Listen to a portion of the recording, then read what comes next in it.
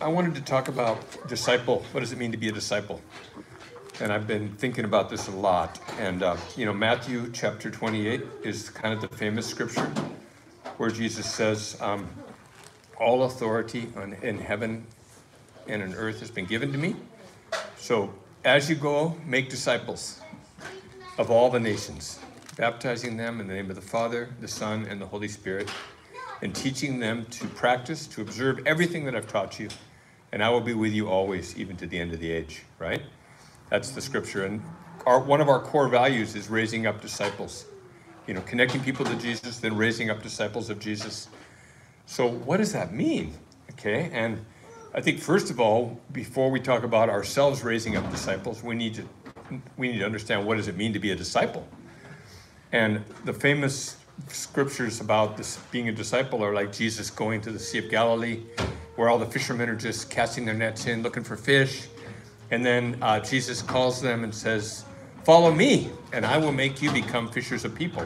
And they leave their nets, and they follow Jesus, right? And that's what Jesus does. He goes after ordinary people, and not just ordinary people, like working class, struggling people who aren't even looking for God, and he calls people to follow him. And then he teaches them all of this stuff. And we have an emphasis on the Bible studies, because how are you going to know what Jesus taught without the Bible, right? So we read about the gospel stories of how Jesus did this and that and what he taught. And I just want to look at Luke now and move to Luke chapter, 10. Actually, Luke chapter 9, first of all. Being a disciple of Jesus means you're a disciple of a lawbreaker, because Jesus was a lawbreaker. Okay? I don't know what he would have done. I think he probably would have worn a mask and been respectful, because it's about loving your neighbor as yourself, right? So he was selective about the laws he broke, but he always broke laws when it came to helping people. And I know that he would be, I think he's happy with some of the ways we've done that at Tierra Nueva. But anyway, look, it says right here, Jesus, while everyone was marveling at all that he was doing, he said to his disciples, "Let these words sink into your ears. For the Son of Man," that's another name for himself, "is going to be delivered into the hands of men." In other words, the Son of Man is going to be arrested by the cops, by the authorities, right? So that's something that Jesus made really clear to his disciples. Hey, your head guy, me, Jesus, yours truly, I'm going to get arrested, you guys. I'm going to get taken off into prison. I'm going to be executed. Okay, so if you're following me, just know that trouble awaits you, so to speak, right? And one thing I love about our community is a lot of us have been in trouble. So you already kind of know what that's like. You've been there and done that. So maybe you're a little less afraid, right? And I hope that I could be less afraid, because I haven't gotten into as much trouble. But listen to this. No one really got it. They did not understand this statement. They weren't thinking about that. They were thinking, we're heading up and out of poverty, up and out of trouble, But Jesus is saying, no, we're going down into the highways and the byways, we're getting into trouble, you guys, because we're going to be confronting the powers and principalities and the law enforcers that are making life miserable for people. Then the disciples, they were kind of not understanding a lot of the time, like us maybe, right? And an argument started among them as to which of them might be the greatest. That's what they're thinking about. I'm better than you. No, I'm better than you. No, I'm better than you. Okay, and they were arguing with each other about how each one was better. Okay, but Jesus, knowing what they were thinking in their hearts, this is dangerous Jesus, right? He knows what we're thinking in our hearts. Oh no. It's not just, talk about someone that can bust you. If someone knows what you're thinking in your heart, you're in trouble, right? So that's Jesus. He took a child and he stood him by his side. Okay? Whoever receives this child in my name receives me. And whoever receives me receives him who sent me. funny, when I said this, Jeremiah, when I was reading this yesterday and thinking about this, and I imagined Jesus taking a child and putting him by his side, I thought of you.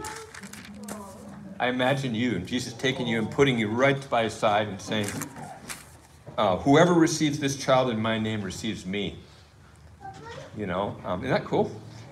And Dominic, you know, whoever receives Dominic in the name of Jesus receives Jesus himself.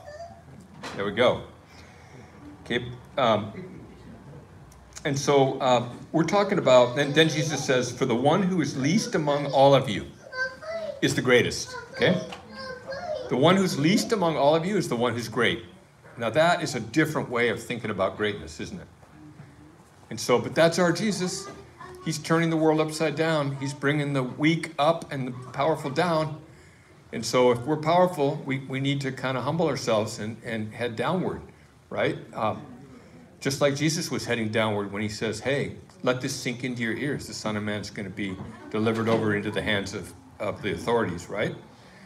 Okay, then here's the other thing about being a disciple. I'm just going to jump ahead a little bit to chapter 10. I love this. This is one of my favorite parts of the whole New Testament. Jesus, after this, the Lord appointed 70 others. And so Jesus had more than 12 disciples. Okay, in Luke's gospel, there were crowds of them. Okay, and so he appointed 70. He sent them out in pairs ahead of them to all the cities and places where he himself was going to come. And then he says to them, the harvest is plentiful, but the laborers are few. Therefore, beg the Lord of the harvest to send out laborers into the harvest. Okay, so, and then Jesus, I think Jesus is the Lord of the harvest, because then right after that, he says, I send you out as lambs in the midst of wolves. Carry no money. That's nice. If you don't have any money, then you qualify to go out, right? Don't bring any shoes. If you don't have any shoes, you qualify. I remember being in Mozambique and with all these pastors, like 250 pastors, and most of them didn't have shoes. And I thought, wow, they're ready to go. They didn't have any money. They didn't have any shoes. They were like, and greet no one. Whatever house you enter, first say peace be to the house. And Jesus gives them these instructions about going out to people's houses and then receiving their hospitality, eating what they feed you, and then healing the sick and telling them the kingdom of God has come. And I just love this. But one thing that strikes me, Jesus says he sent them out to every city and place where he himself was going to come. What would that be like if you were going out ahead of Jesus, but you knew that he was going to come after you to the place you were going? How would that change the way you saw your mission? If you knew that you were preparing the way for Jesus. Like I think of myself, here I am here, and I'm preparing the way for Jesus. Am I doing an okay job, Jesus? I hope I want when Jesus comes for people not to be, I think people will be surprised because he'll be way more amazing than anything that I can say about him. Okay, but when I think about preparing the way and going ahead of Jesus, knowing that he's going to come after me, that's pretty cool because then I know that when I leave, then Jesus is going to come next, right? And so I'm not even abandoning anybody, but I'm just preparing the way. I'm preparing the way, and then, but he's going to come. He's going to come through the Holy Spirit. He's going to come when he returns. And so I'm preparing the way for people to then expect him to come in the flesh, okay? But Jesus is more radical than even what I'm saying, because look what he says a little bit later in verse 16. And this is just like what he says about the child. The one who listens to you listens to me. Okay? The one who listens to you. You know, the one who listens to Jude listens to Jesus. The one who listens to Jessica or, you know, Dominic, the one who listens to Chucky listens to Jesus. Okay? When we go out in Jesus' name, Jesus says, the one who is the smallest and the least of you is the greatest. Okay, so none of us can think, well, I'm not at the same level as Pastor Bob or as Pastor Gracie or Julio or somebody else. I'm not at the same level. No, actually, you may be at a higher level, okay? Because Jesus is about, is about raising up the lowly ones, and Jesus is proud to be identified with the weak and the humble. And so when we're weak and humble, he loves it, okay? And that's what Jesus is calling us is to be about. We're about being a disciple, which means that we need to really just be super weak, meek, and humble, and lowly, and come in as servants, and without all the money, without all the power, but just coming in, receiving people's hospitality, and then we pray for those that are sick, and we announce, the kingdom of God has come close. Isn't that cool? And so, God is a humble God. He's more humble than any of us even know. And when we get closer to Jesus, we see that. I mean, just think about the testimonies we just had of the humble testimonies, like of getting a number, Mary Lee getting a number that puts her onto the songs for her breakdancing, or Roger, thinking about his Volkswagen key. Jesus is so humble that he cares about those little details, right? And this is the God that we worship. He's a humble God. He's low to the ground. He's not up he is in the heavens, but he stoops down. And who he really is Emmanuel, God with us. He was born in a manger. And the first people that knew about it were the humble shepherds, who Gracie pointed out were just the lowliest outlaws who nobody even thought were worthy of even being out in public, right? Okay, so I want to look at one more text here. Luke chapter 6, verse 40.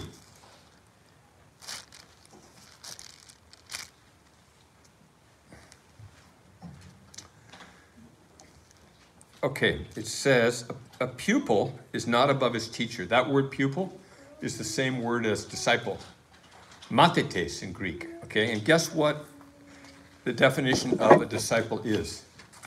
A disciple is a learner, a pupil, basically just someone who comes under and learns a trade, so to speak, okay? So like a disciple is someone who's just a learner. And all of us are disciples. Jesus invites us all to just be humble learners of him, right? And so Jesus here says, a disciple is not above his teacher. Verse 40, right? Let's see, can't see very well. A disciple is not above his teacher, but everyone, after they've been fully trained, will be like their teacher. Each one of us, after we've been fully trained, you guys, will be like our teacher, Jesus. And so Jesus is saying that like that's going to happen. Each one of you, me, you, after we're fully trained, when we've gone through our mentorship program, our life, this is a lifelong journey. Each one of us, after we've been fully trained up, are going to be like our teacher, Jesus. Isn't that cool? And that's what we want to be like, because if Jesus says, the one who listens to you listens to me, and the one who listens to me listens to the one who sent me, right? That's what I read from chapter 10.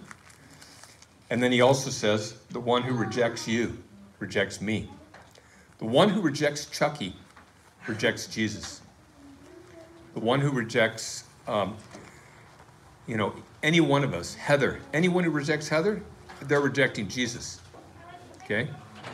Okay, that's serious business. Anyone that rejects Roger, they're rejecting Jesus.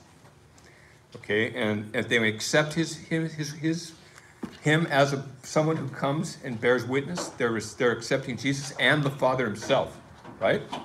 That is so amazingly beautiful. Okay, so back to this verse 40. It says, everyone after they have been fully trained. Now that word fully trained is another word. It's the word katharizo, or katartizo, which means to fit out, equip, put in order, okay, to arrange, to equip. Everyone who's been fully equipped, okay, will be like their teacher, okay? And how do we get fully equipped? How do we get fitted out, like outfitted? How do you get outfitted so that you will be like your teacher? From the Word. From the Word of God. Right on. Okay. The next verse after this is super beautiful, and something that I feel like we need as just a permanent reminder. Verse 41 says, "Why do you look at the speck that is in your brother's eye, but do not notice the log that is in your own eye?" Okay, we want to make everyone fully equipped sometimes. Like we want to remind our spouse or our partner or our child or our parent how much they suck and how much they need to change, right? Because we know, because we live with them and we know their problems, and so we're like, hey, get a life, change, be different, like knock it off, like, and we're like that, in our family that happens, and every family. What's that? Most quoted verse in our house. Okay, why do you look at the speck? Jesus says, why do you do that? Why do we? Why do we look at the speck in our own eye and then not notice the log that is in our own eye? Well, if we have a log in our own eye, how can I see? I can't see, I'm blind, right? If I try to do a surgeon, if I was like a doctor, I don't think Phil would want, to let me operate on him, do heart surgery if I have a log in my eye, right? See, I would take the scalpel and just like, let's see, where is that little artery? Oops, sorry, I killed him, right?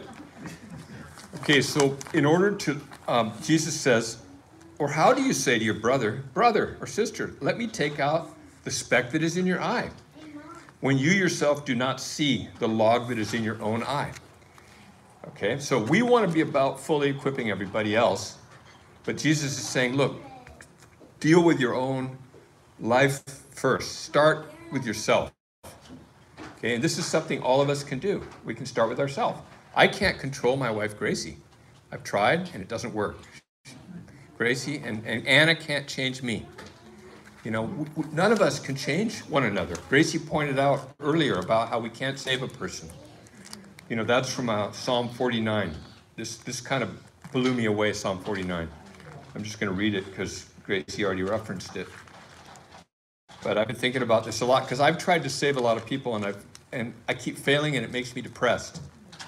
Okay, but Psalm 49 says, no person by any means can redeem his brother or sister. No one by any means can redeem. That means like rescue or save his brother or sister, or give to God a ransom for him or her. Okay, for the redemption of his soul is costly, and he should cease trying. Okay, we can't save anybody, okay? But Bob, Yeah. we can plant seeds. We can bear witness, we can love. We're called to do that. Yeah. The one who receives us receives Jesus when we come in his name, right? But we want to be received because we're carrying Jesus. We don't want people to reject us because we're judgmental people that are trying to take the speck out of their eye when we got a log in our own eye. If someone rejects me because I'm like that, then I deserve to be rejected. They're not rejecting Jesus. If I come and I tell Roger, hey, Roger, you got to really just change for these reasons. Boom, boom, boom. Okay, and Roger goes, man, Bob, it's just what's happened to Bob, man? What is up with you? Forget you, man. Get away, get out of my life. You're not my friend anymore. And then he rejects me. And then I think, well, he's rejected Jesus. He's rejected God. No, he's rejected me because I didn't come in humility. I didn't come having taken the log out of my own eye first, right? So Jesus says, you hypocrite. Okay, Bob, don't do that to Roger. You hypocrite. First, it says take out. Actually, the word is cast out. The same word for casting out demons. It's a violent word. First, cast out the log that is in your own eye. Okay? I won't cast this out because it's the Bible, but how about this? Okay. Okay, so I cast out that. First, cast out the log that is in your own eye. Change in response to the word of God. Okay, we can all do that. And that's not going to fill us with anxiety as much as it will trying to change somebody else. If I tried to change Heather, oh man, I couldn't change Heather. I couldn't change Lorinda. I couldn't change Jason. I can't change anybody. But I can respond to the Holy Spirit, and I can confess my own sin, and I can cast out the log out of my own eye. Then you will see clearly to take out the speck. So we do have a role to help one another get rid of the speck that's in someone else's eye, right? If I deal with my own issues in response to the Holy Spirit, and I'm a disciple of Jesus first and foremost, me and Jesus, and I'm listening to him and I'm practicing what he says in the Word of God, and I'm listening to the Holy Spirit and I'm confessing my own sin, and I'm casting out those logs out of my own eye, then I can see clearly to love somebody else with a word that they can maybe receive, because I'm humble. I'm coming in humility. I'm not coming as a superior person, right? Do you think? So then you will be able to take out the speck that is in your brother or sister's eye. So we do have a role to carry the gospel, and sometimes to even challenge one another, but just make sure that we are disciples first and foremost before we try to make disciples. So if we try to become a disciple and make that our highest priority, then that's the way we learn how to make disciples, because we're speaking from our own lived experience of having ourselves been a disciple, right? So what do you think? Do you want to be a disciple? Okay, so let's really work at that in 2022. We're actually starting a diploma. It's a whole course that we're calling Disciple, okay, which is about becoming a disciple so we can raise up disciples. And so it's going to be like a full-on diploma, more than a certificate. And so it's pretty cool. We're all excited about this through the People's Seminary.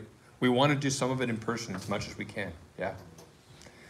Anyway, let's pray that God would just inspire us to want to be disciples, and to take the logs out of our own eye so that we can be fully equipped to be like our teacher. Okay? So God, help us.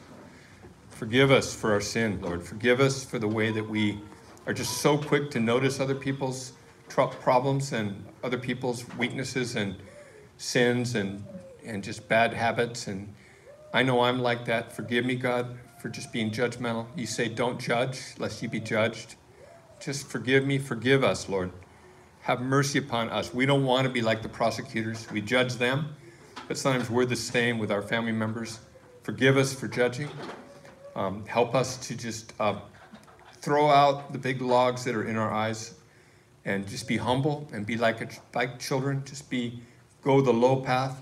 And I just pray that you give us courage to go out and to carry your good news and to be humble witnesses everywhere we go.